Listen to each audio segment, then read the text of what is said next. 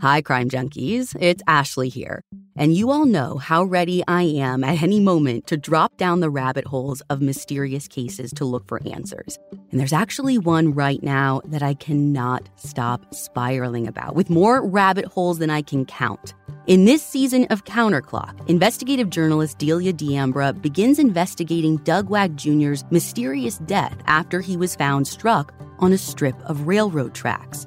But the more Delia has dug into this case, the stranger things have gotten. And you guys, there is truly so much going on. A string of mysterious deaths, a bank robbery gone wrong, conspiracy, corruption, and it may all be connected. You can binge all of Counterclock Season 6 right now in the Crime Junkie fan club, or you can listen to new episodes weekly wherever you get your podcasts. Home is your creative canvas, an expression of your unique style. Only Wayfair has everything you need to bring your vision to life. It's the place to shop for everything home, from sofas and beds to dining sets and decor. Wayfair makes it easy with fast and free shipping, even on the big stuff. They'll even help you set it up. Our house is full of Wayfair finds, from wall art to rugs to vases and more. Our go-to is always Wayfair. Every style is welcome in the Wayborhood. Visit wayfair.com or get the Wayfair mobile app. That's WAYFAIR.com. Wayfair. Every style, every home. Brought to you by the Capital One Venture X card. Earn unlimited 2x miles on everything you buy and turn everyday purchases into extraordinary trips. Plus, receive premium travel benefits like access to over 1,300 airport lounges and a $300 annual credit for bookings through Capital One Travel. Unlock a whole new world of travel with the Capital One Venture X card. What's in your wallet? Terms apply. Lounge access is subject to change. See CapitalOne.com for details. Hi, Crime Junkies. I'm your host, Ashley Flowers, and the story I have for you today is about a young woman whose murder caused controversy in a small Texas town and left a family divided.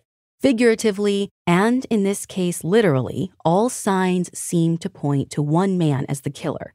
And yet, decades later, this case remains open and unsolved. This is the story of Kathy Page.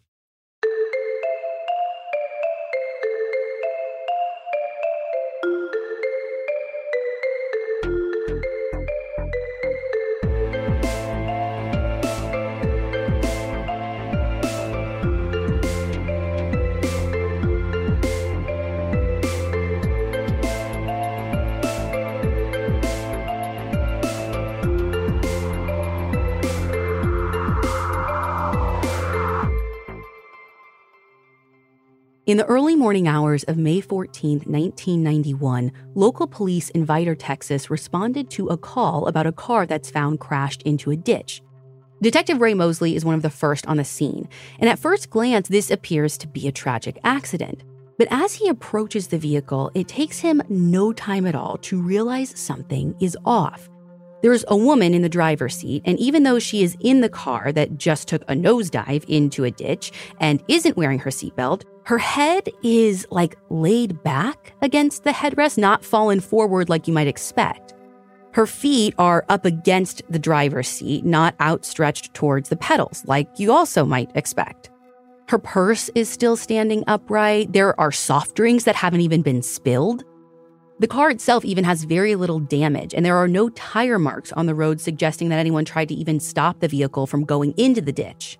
Now, the woman's nose is visibly broken, and there's blood on the back of her head, but there's no blood on the steering wheel or anywhere else for that matter. Detective Mosley also notices clear marks around the woman's neck, and this is a woman who he recognizes as 34-year-old Kathy Page. And listen, nothing about Kathy's death is saying tragic car accident to him. Now, sadly, no life-saving measures could be taken, and Kathy is pronounced dead at the scene. But before placing her body in a waiting ambulance, Detective Mosley takes a moment to note her appearance. Aside from that blood in her hair, she's completely clean. She isn't wearing any makeup or jewelry, and her clothing appears to be free from blood as well. So it's clear to Detective Mosley that not only was Kathy murdered, but he is certain that she was not murdered in her car. Now that he knows he's dealing with a homicide, the question is, who could have wanted her dead? Before police can even dive into an investigation, they walk the 100 yards from the car that Kathy was found in to the home that she shared with her 2 daughters to inform her family of her death. According to reporting by Lori Haynes for the Orange Leader, Detective Ray Mosley is immediately struck when Steve Page, Kathy's husband, answers the door wearing only his underwear. Now, to be fair, it was around 5 a.m. He was at home, but still, Mosley notes it as odd. Even more odd, before Mosley can even get out the words that Kathy is dead, Steve says Kathy is not home and asks if this is about her. And then he seems to look in the direction of the car. Now, the interaction just gets weirder from here. When police inform Steve that Kathy was killed, he throws himself onto the couch and begins hysterically crying. Except even though he's making the sounds and the faces of someone who is hysterically crying, there are no visible tears. So Detective Mosley explains right then and there that Kathy didn't just simply die in a tragic car accident, but that the scene was clearly staged to appear that way. He tells Steve that Kathy appeared to have been strangled to death. And listen, while there is no right way to act while grieving, Steve's behavior is suspicious to the police right off the bat. He switches between speaking to authorities in a calm, collected manner and then spontaneous fits of crying, still minus the tears though.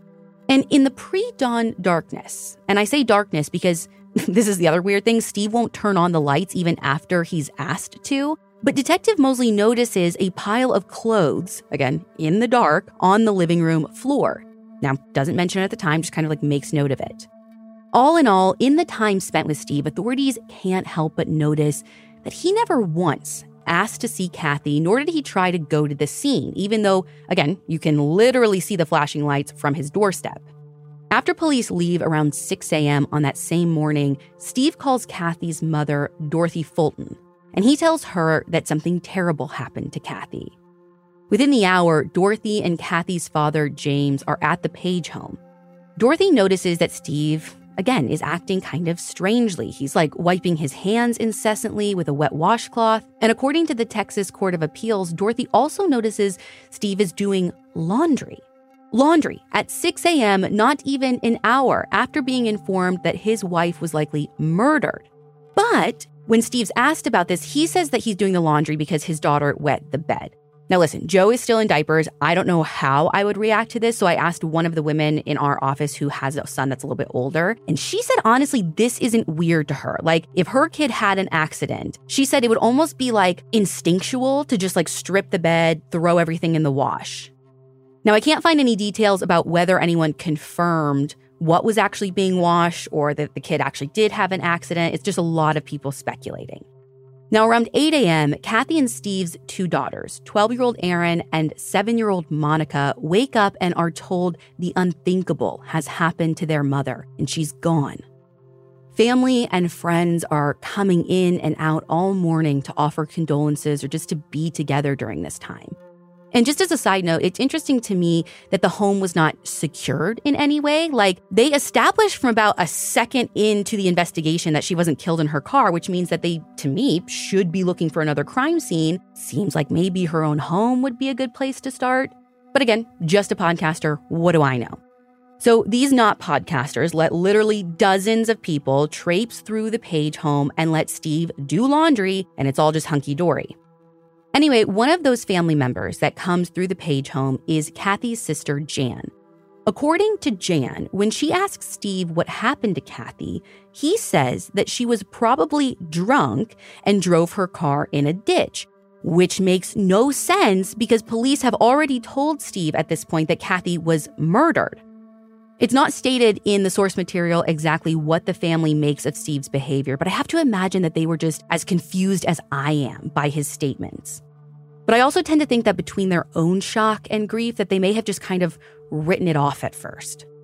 What's harder, though, to write off is the fact that Steve tells police that he is against an autopsy.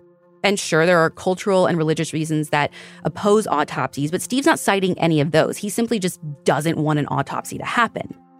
So Kathy's father, James Fulton, steps in, and he's the one that gives the okay against Steve's wishes to have her autopsied. And in the meantime, police get to work on their investigation.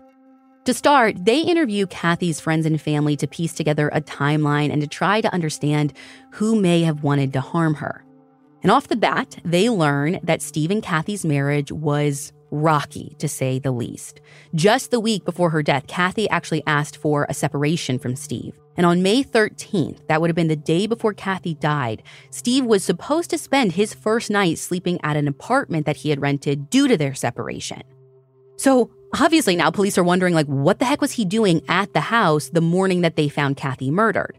Well, Steve tells police that there's a super innocent explanation for that Kathy called him and asked him to come over and watch the girls while she went out with a friend named Charlotte.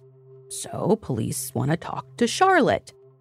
According to the Cold Justice episode on this case titled The Case Behind the Billboards, Charlotte tells police that that's not necessarily a lie, but it's not the truth either.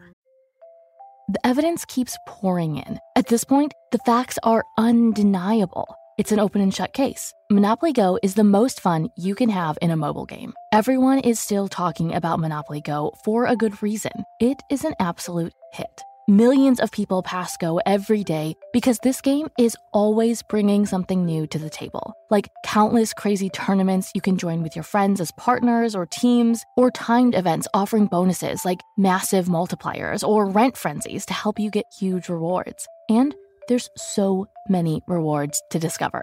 Rare stickers you can trade with friends to complete albums, delightful emojis to taunt people with when you raid their riches, unique playing pieces, and so much more. The verdict is in. With Monopoly Go, there's something new to discover every time you play. So don't miss out. Go download it now free on the App Store and Google Play. Looking to save on delivery? DashPass from DoorDash is your door to $0 delivery fees and savings you can't get anywhere else.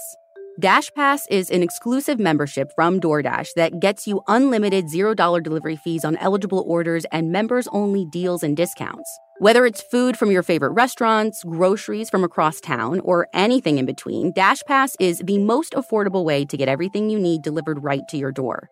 DashPass basically pays for itself in 2 orders on average. Plus, DashPass gives you special access to exclusive promotions and menu items, all for only $9.99 a month. Get more from delivery for less with DashPass. $0 delivery fees and reduced service fees on eligible DoorDash orders.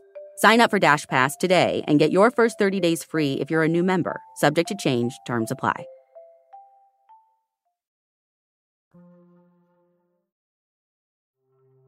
Now, she doesn't think that Steve is necessarily lying because she doesn't think he knew the real truth, which was that Kathy had called her around 9:30 or 10 p.m. on May 13th and asked her not to answer her phone in case Steve called to check up on her because she told him that she'd be with Charlotte. But Kathy was actually planning to meet a man that she'd been seeing at a motel in nearby Beaumont.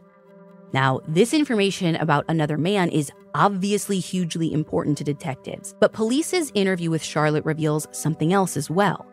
Charlotte tells police that despite Kathy's request, when her phone rang at around 2 a.m., she just instinctively picked it up. But whoever was on the other end didn't say anything. They just hung up. And so her first thought was that it was probably Steve checking up on Kathy. But she had no way to know for sure. She tells police that what she does know for sure is that Steve called her at 6 a.m., and she knows it was him because he spoke to her asking where Kathy was. Now, at the time when she got this call at 6 a.m., it wasn't super weird. But Charlotte finds it ultra weird now since she knows that by 6 a.m., Steve not only knew where Kathy was, but he also knew that she was dead. Why is he calling her? Now, to be clear, as far as I can tell, the timing of this phone call is never corroborated with phone records, and I'm not sure why that is. It seems like a pretty simple thing to me to go back and check to verify exactly what time the call was made. But we only have this he said, she said between Charlotte and Steve.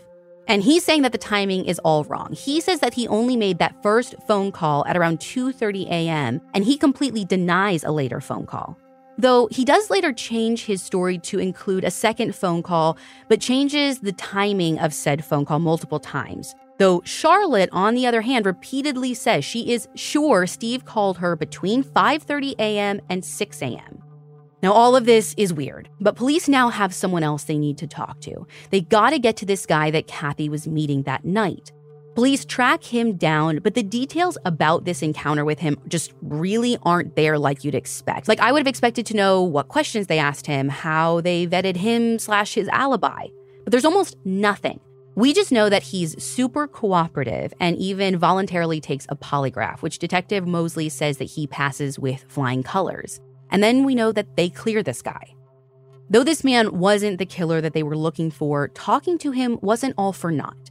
They are able to narrow down their timeline for Kathy's murder because according to court documents, Detective Mosley learns that Kathy left the motel in Beaumont at around 2:30 a.m. Between the Pages' separation, the boyfriend being cleared, and Charlotte's account of a phone call after Kathy was found, where Steve's asking where Kathy is like he doesn't know, not to mention Steve's strange behavior with police, authorities are laser focused in on Steve from the very beginning. Just one day after her murder, Steve visits with Kathy's mom and has a whole lot to say.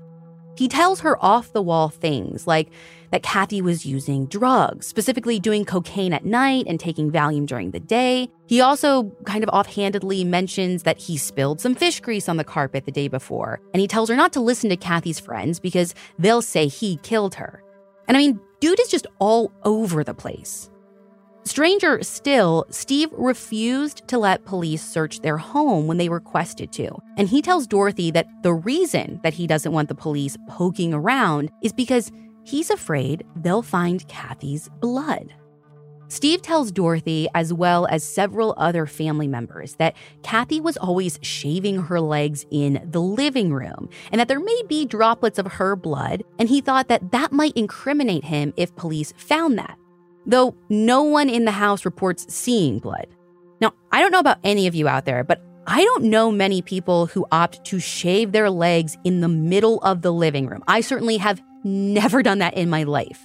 Either way, later that same day, Kathy's sister, Sherry Valentine, visits the Page home and immediately notices this really strong chemical odor when Steve answers the door. Now, Steve tells her about that spilled fish grease on the carpet in their living room. He says that it happened when he was carrying this pan or dish or whatever from the kitchen out to the trash outside, and after it spilled, he needed to clean it up. Now, just keep in mind, Steve has now told 2 people that he spilled fish grease on the carpet Wednesday, May 15th. Now, fast forward, days later on Saturday the 18th, Dorothy, her mom, witnesses Steve burning something in the backyard, and when she asks him about it, Steve says that he spilled fish grease that day and then he missed the trash pickup, so he decided to burn the trash in his backyard. Now, when asked by officials, Steve always sticks to this Saturday story, and he denies that he ever said anything about spilling it on Wednesday to anyone. But if fish grease was spilled on Saturday, then what was the reason for the chemical odor right after Kathy's murder? And just in case you weren't sure what to believe already, one of his daughters says that no fish grease ever spilled, ever. And listen, I know this seems like a lot of hoopla over some fish grease, but as silly as it seems, it's one of the most contentious points of this case, mainly because of where the grease supposedly spilled. It seems to be around the same exact spot where Kathy supposedly cut herself shaving, which is just ultra convenient. Apparently everything in that house happens in that spot. And it's also pointed out that even his story about spilling it doesn't really make sense, because I guess the way that their house was set up, it would have made no sense for him to take this thing across the living room floor to go outside to the trash, because apparently there was a door off the kitchen or something that would have given him a cleaner, clearer path to get rid of this stuff. Around this time, the results from Kathy's autopsy comes back, and it reveals that Kathy was brutally beaten, which caused bruising and a broken nose, but ultimately, her cause of death was manual strangulation, just as police had suspected. Also, like police had suspected, according to the medical examiner's report, Kathy was not killed in her car. There was no blood on the outside of her clothes, but there was transfer blood on the inside, which suggested that she was killed, cleaned up, and then redressed. There's also grass on her clothing, suggesting that she was actually dragged to the car to stage it as an accident. The autopsy also reveals that Kathy was dead by 4:30 a.m., which narrows down their window even further since we know she left the Beaumont at about 2:30. So they're working with only a 2-hour window of missing time. Now, it should be noted here that when Detective Mosley inspected her body, he reported that she had no makeup on and no jewelry, if you remember. Well, Kathy's friends and family are adamant that her nighttime routine was to put her hair up, take her makeup and jewelry off, and then go to bed. So for that reason, her friends and family feel strongly that Kathy drove the 15 minutes home to Vidor after meeting her boyfriend in Beaumont and then had an altercation after getting ready for bed. And when you think about that scenario, there aren't many people she would have or even could have interacted with at that hour in her own home. Interestingly, the autopsy also revealed that Kathy had sexual intercourse shortly before she died, which isn't too surprising because we know that she met up with her boyfriend. But something about what they found is surprising. According to the Orange Leader, the semen found was absent of spermatozoa, which is indicative of a person who has had a vasectomy. And wouldn't you know it, Detective Mosley confirmed that Steve Page had a vasectomy earlier that same year. Now, when police confront Steve with this evidence, he has an explanation. He says that just before Kathy went out that night that she died, at around 10:30 p.m., they had sex on the living room floor. Apparently, he is even specific enough and tells them that the spot they had sex on is the same spot where Kathy allegedly cut herself shaving. And once again, this case turns into a he said, she said, except she's not really here to say. Steve says that they had consensual sex just before she went out to meet her new boyfriend. But the people who are speaking up on Kathy's behalf are her friends and her family, and they say that they were for sure separated, and basically a decision to divorce was made. They're adamant that Kathy and Steve had not been intimate in a very long time. Now, in the days since Kathy's death, again, I don't have a ton of information on exactly what police were actually doing, but I do know that they hadn't even secured the scene still. I know the scene wasn't secured because on Sunday, May 19th, Kathy's mom, Dorothy, and her brother, Jimmy, visit the Page home. And when they arrive, they find Stephen's mother, Stephen's sister, and his sister-in-law all shampooing the carpet. When they ask what they're doing, their response is, just still trying to get out that pesky fish grease.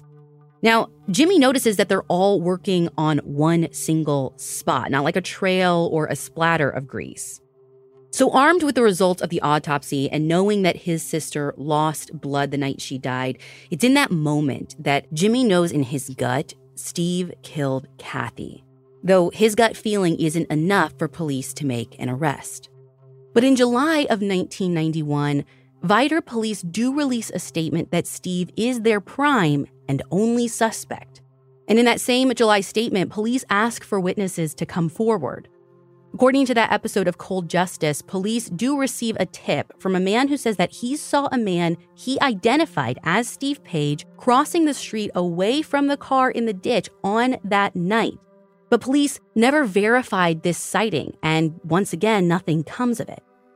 Weeks pass with no substantial movement in the case, and the rift between Kathy's family and Steve Page just gets deeper and deeper.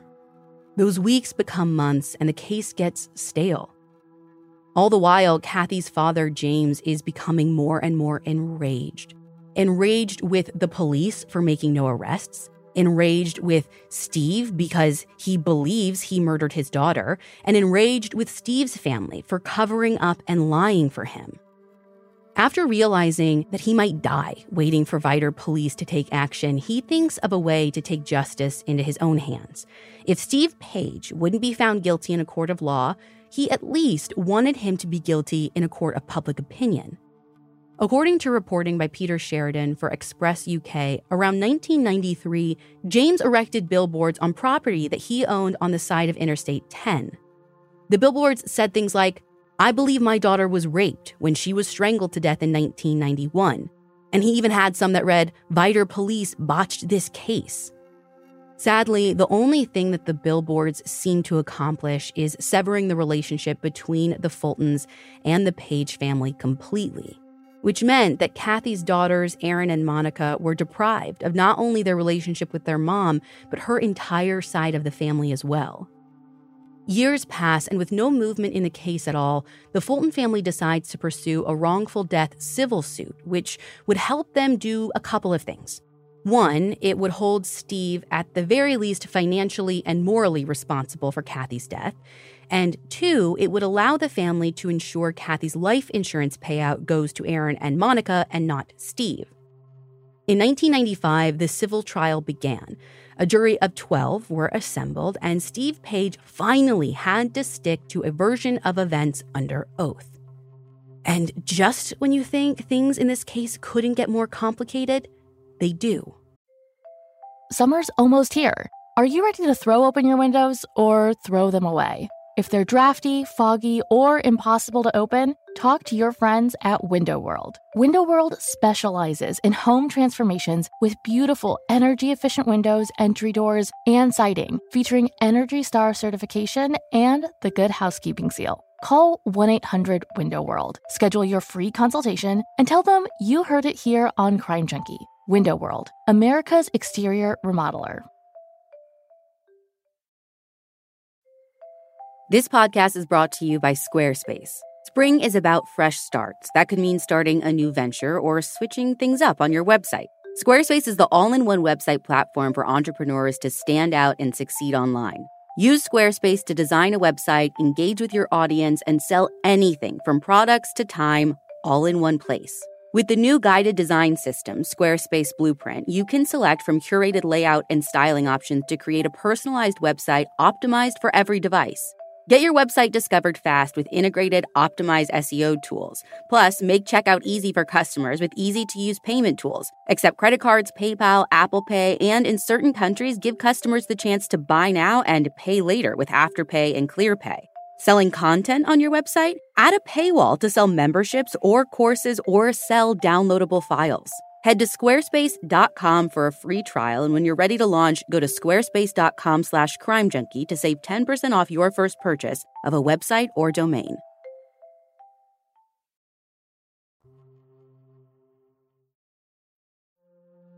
According to Lori Haynes reporting in June 1995, the civil trial that sought to block Steve from getting Kathy's life insurance payout is set to begin. Testimony begins on June 14th, and timelines and all the he said, she said is brought into question.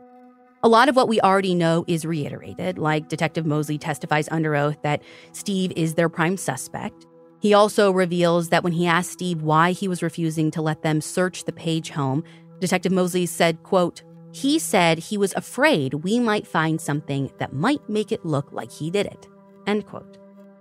Testimony also reveals some things we didn't already know, like there was a search warrant obtained in 1994 and that samples of the carpet where the blood and grease were supposedly spilled were collected and tested, but the results are not made public. Detective Mosley also states that Steve's sister-in-law thoroughly cleaned the carpet in that spot where the fish grease was spilled. It's also confirmed definitively that this was the spot where Kathy allegedly cut her legs shaving. And again, this is why Steve was afraid that they might find blood that he says is innocent. Oh, and if this wasn't clear earlier, that spot where multiple people were seen cleaning, that spot where Kathy supposedly cut herself, where fish grease was supposedly spilled, just also happens to be that spot where Steve and Kathy supposedly had sex that night that she died. And listen, I'm no mathematician, but the chances of that being a coincidence, like everything happening in this one spot, seem pretty low to me. Now, it also comes out in the trial that Steve Page was recently indicted for vandalizing Kathy's grave. A cemetery worker testifies that he witnessed Steve kick over flowers and remove flowers that were there when he arrived. A private investigator hired by the Fultons even shows video footage of Steve throwing flowers that he plucked from her gravesite and kicking them around. So obviously, things are looking bad for Steve. Testimony seems to be going in favor of the Fultons. And that's when Sherry Valentine, Kathy's sister, takes the stand. According to reporting from the trial, Sherry Valentine's testimony in part stated, quote, "It seemed so simple that if all he had to do was go clear himself, they could start looking for the other person who could have done this. It was very devastating for my nieces to imagine that their daddy could have done this. It was too much for me to comprehend.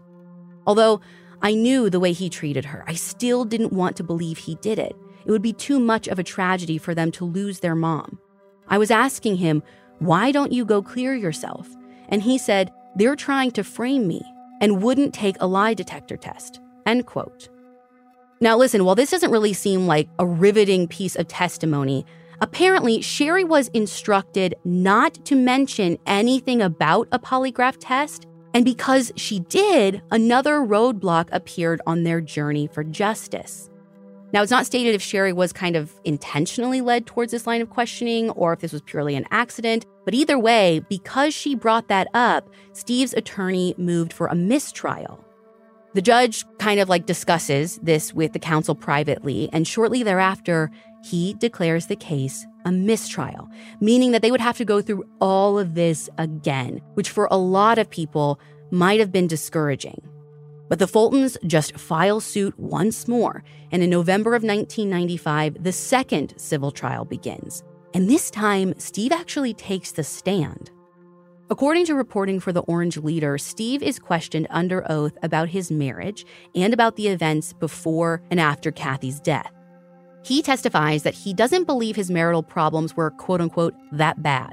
He's adamant that although he was moving out and had agreed to separation, that he and Kathy were still intimate. Steve testifies on the stand that he did, in fact, call Charlotte at around 6 a.m. He tells the court, quote, about 6 a.m., she still wasn't home. So I called her friend and asked where Kathy was. She said Kathy left at 3 a.m., end quote. Now, he goes on to say that after the phone call, he got a knock on the door from police. But according to police's timeline, that was well before 6 a.m. And it seems like Steve even contradicts himself in this, because he also testifies that at about 6 a.m. is when he called Dorothy Fulton to inform her that something terrible had happened. So which is it? Did you know it's 6 or not? Steve, while he's on the stand, denies burning anything in his backyard. He also denies ever making a statement about Kathy cutting her legs shaving. So now all of a sudden that just didn't happen. Basically, Steve just denies anything that can't be definitively proven, even if it was heard or seen by multiple witnesses. Now, he does admit to vandalizing Kathy's grave, but he says that it was because he was angry with the Fultons, not with Kathy, stating, quote, we made the grave our battlefield, end quote. But it's worth noting, as far as I can tell, the Fultons never vandalized their battlefield. Now, Dorothy gets up. She reiterates that on the morning when she arrived to the Page home, she was under the impression through Steve's comments that Kathy's death was an accident, and only later did she find out that Kathy was murdered, which truly bizarre, again, because Steve knew full well at that point that Kathy was murdered, so why is he insinuating anything else to her mother? And then Dorothy also brings up on the stand the fact that she saw Steve doing laundry the morning that Kathy died, and she kind of really lets it hit home how suspicious that was to her. The testimony goes on, and honestly, this would have been more than one episode to go through every detail and inconsistency that was testified to. But for jurors, it all really boils down to a few questions. Did Steve have motive to kill Kathy? Did Steve have the means and opportunity to kill Kathy? And is there enough evidence to support one theory over another? By November 18th of 95, both sides rest their cases, and it's up to the jury to deliberate. After 4 hours, they reveal that they're deadlocked. They tell the court no more deliberation will change the outcome, and the second trial ends in a hung jury. At this point, I can't even begin to imagine the frustrations of the Fultons. 4 long years pass before the Fultons file yet another civil suit against Steve in October of 1999. Now, at this point, Steve has since moved away from Vidor and is living in Alabama, and he only returns for the trial. Once again, testimony begins. Witnesses recall much of the same information we've heard before in this case. But something that is different this time is Erin Page. She's now 20 years old. That's Kathy's daughter, and she takes the stand to defend her dad. According to reporting by Brian Cox for the Orange Leader, she tells jurors that she never heard her parents argue and that her dad never slept on the couch, which directly contradicts previous testimony from other witnesses who said their marriage was super bad. Sherry Valentine, Kathy's sister, also gives testimony this time and reveals to the court that she had stayed in the Pages' home in the past and witnessed Steve abuse Kathy. though Steve's testimony refutes that and states that Sherry never even stayed with them. Again, we're back on this carousel of he said, she said, and we go round and round, and all of the previous testimony is reiterated for a new jury. And by October 16th of 99, both prosecution and defense rest their case again. And I'm sure the Fultons are worried that once again, Steve Page isn't going to be held accountable. But the jury returns a verdict in favor of the Fultons, 11-1. Their win means that the $50,000 life insurance payout will go to Aaron and Monica. And the Fultons also get $150,000 in damages awarded to them personally. Now, it's easy to forget, this is just a civil suit. And though this win is validation, it means nothing for a criminal trial. And a year later, Steve Page appealed the decision of the civil trial. And so another exhaustive look into the case begins. It's almost summer, and the best and most sustainable way to shop for a new season is on TheRealReal.com. The Real Real is the largest and most trusted source for authenticated luxury resale. It's the only place you'll find brands like Hermes, Cartier, Prada, Dior, Staud, Zimmermann, Jacquemus, and more for up to 90% off retail. 10,000 plus new arrivals land every single day from hundreds of brands you love, all authenticated by a team of in-house experts.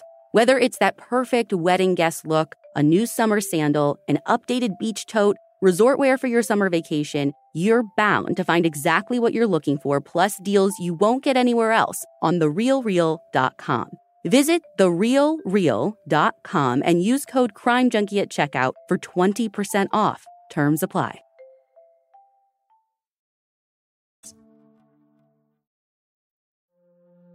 According to the Court of Appeals of Texas decision document, the court upheld the judgment, and a few of the following reasons were cited for doing so. The court determined that Steve had motive. His strange behavior before and following Kathy's death was indicative of guilt, and Steve would give implausible explanations as to why there might be blood or why there was fish grease on the carpet.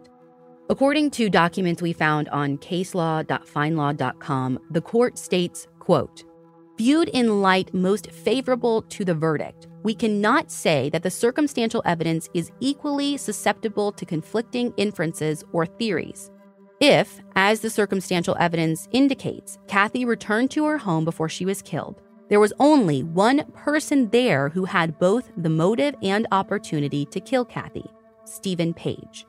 More than a scintilla of evidence supports the jury's finding that Steve Page killed Kathy Page." End quote. After the dust settles, Steve Page goes on to live a relatively normal life away from Vidor and away from the Fulton family. As for James Fulton, his billboards stay up year after year in Vidor. Over the years, he's changed what they say and updated them as needed, but they actually never come down. Sometimes they say that Vidor police took a bribe. Other times, they've featured a photo of Steve Page himself that reads, quote, "Steve Page brutally murdered his wife in 1991. Vidor PD does not want to solve this case. I believe they took a bribe. The Attorney General should investigate. Signed, her father." End quote. His billboards have been a source of pain and anger for a lot of people in and around Vidor. But to some, they're a source of inspiration. According to Peter Sheridan's reporting, a British filmmaker named Martin McDonagh saw the billboards and was so haunted by them that it inspired the premise for his Oscar-winning film 3 Billboards Outside Ebbing, Missouri. In the film, a fictional mother of a murdered girl takes out her rage and frustration with the local police by renting 3 billboards, calling them out for their inaction. And the film is proof that even just a passing glance helps people to understand the amount of pain and frustration the Fulton family feels with the lack of action in this investigation. Because without ever knowing Kathy's story, the synopsis of 3 Billboards is eerily similar to what happened to Kathy Page. According to an exclusive interview between Steve Page and the Daily Mail in 2018, Steve is living in Houston and says this has ruined his life. When talking about Kathy's murder and the fallout that followed, he tells reporters, quote, "After a certain time, people that aren't part of your life, they aren't part of your life and you don't think about them. You've got other things to think about," end quote. Sadly, Monica Page died from a prescription drug overdose in 2011 at the age of just 27. Her sister, Erin, is alive and living in Nashville, Tennessee with her 2 children. Erin has been vocal that she just wants the truth, and she's hopeful that the film that was made has brought much-needed attention to her mother's case. Interestingly, Erin has a blog in which she writes about her mother's case, and in the latest post, at least as of recording this episode, she refers to her dad as Steve, not my dad, suggesting that they might be estranged at best. We attempted to contact Erin using a phone number that we believe belongs to her, but we weren't able to hear back. Kathy's mother, Dorothy, died in 2012, but James Fulton continues to fight for justice for Kathy to this day. He bears the weight of this case on his shoulders, and though people in and around Vidor are open about their disdain for the billboards, James believes that he has no choice until progress is made in the case. As of July 2022, no new developments have been made in the case, and the Texas Department of Public Safety's website still lists Kathy's case as unsolved. If you look under suspects, they have simply written, quote, yes. This case can be difficult to wrap your mind around. There has only ever been one suspect. Steve had motive, he had opportunity, he was even held civilly responsible for her death. So why has there been no progress in the case? One thing is certain, Kathy Page was brutally murdered, and somehow her killer has gotten away with it for over 30 years.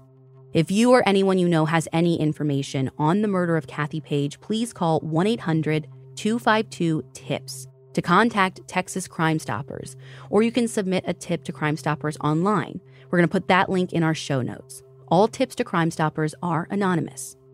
Listen, no matter how insignificant you might think your tip is, the smallest piece of information could be the missing link that police need to finally get justice for Kathy.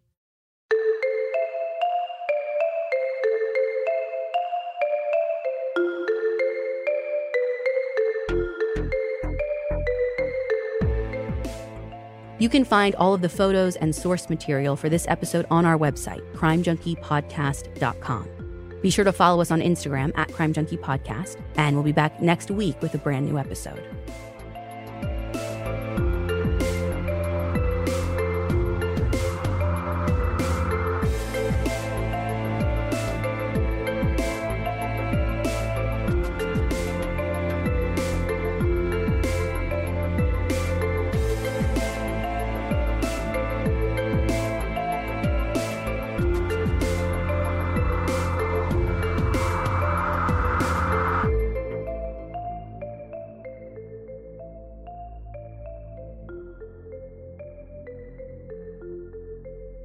Crime Junkie is an Audio Chuck production. So, what do you think, Chuck? Do you approve? This show is sponsored by BetterHelp. If you're anything like me, when you have something weighing on your mind that's taking up time and energy, the best thing you can do is to talk about it. But sometimes that's also one of the hardest things to do too. We all carry around different stressors, big and small. And when we keep them bottled up, it can start to affect us negatively.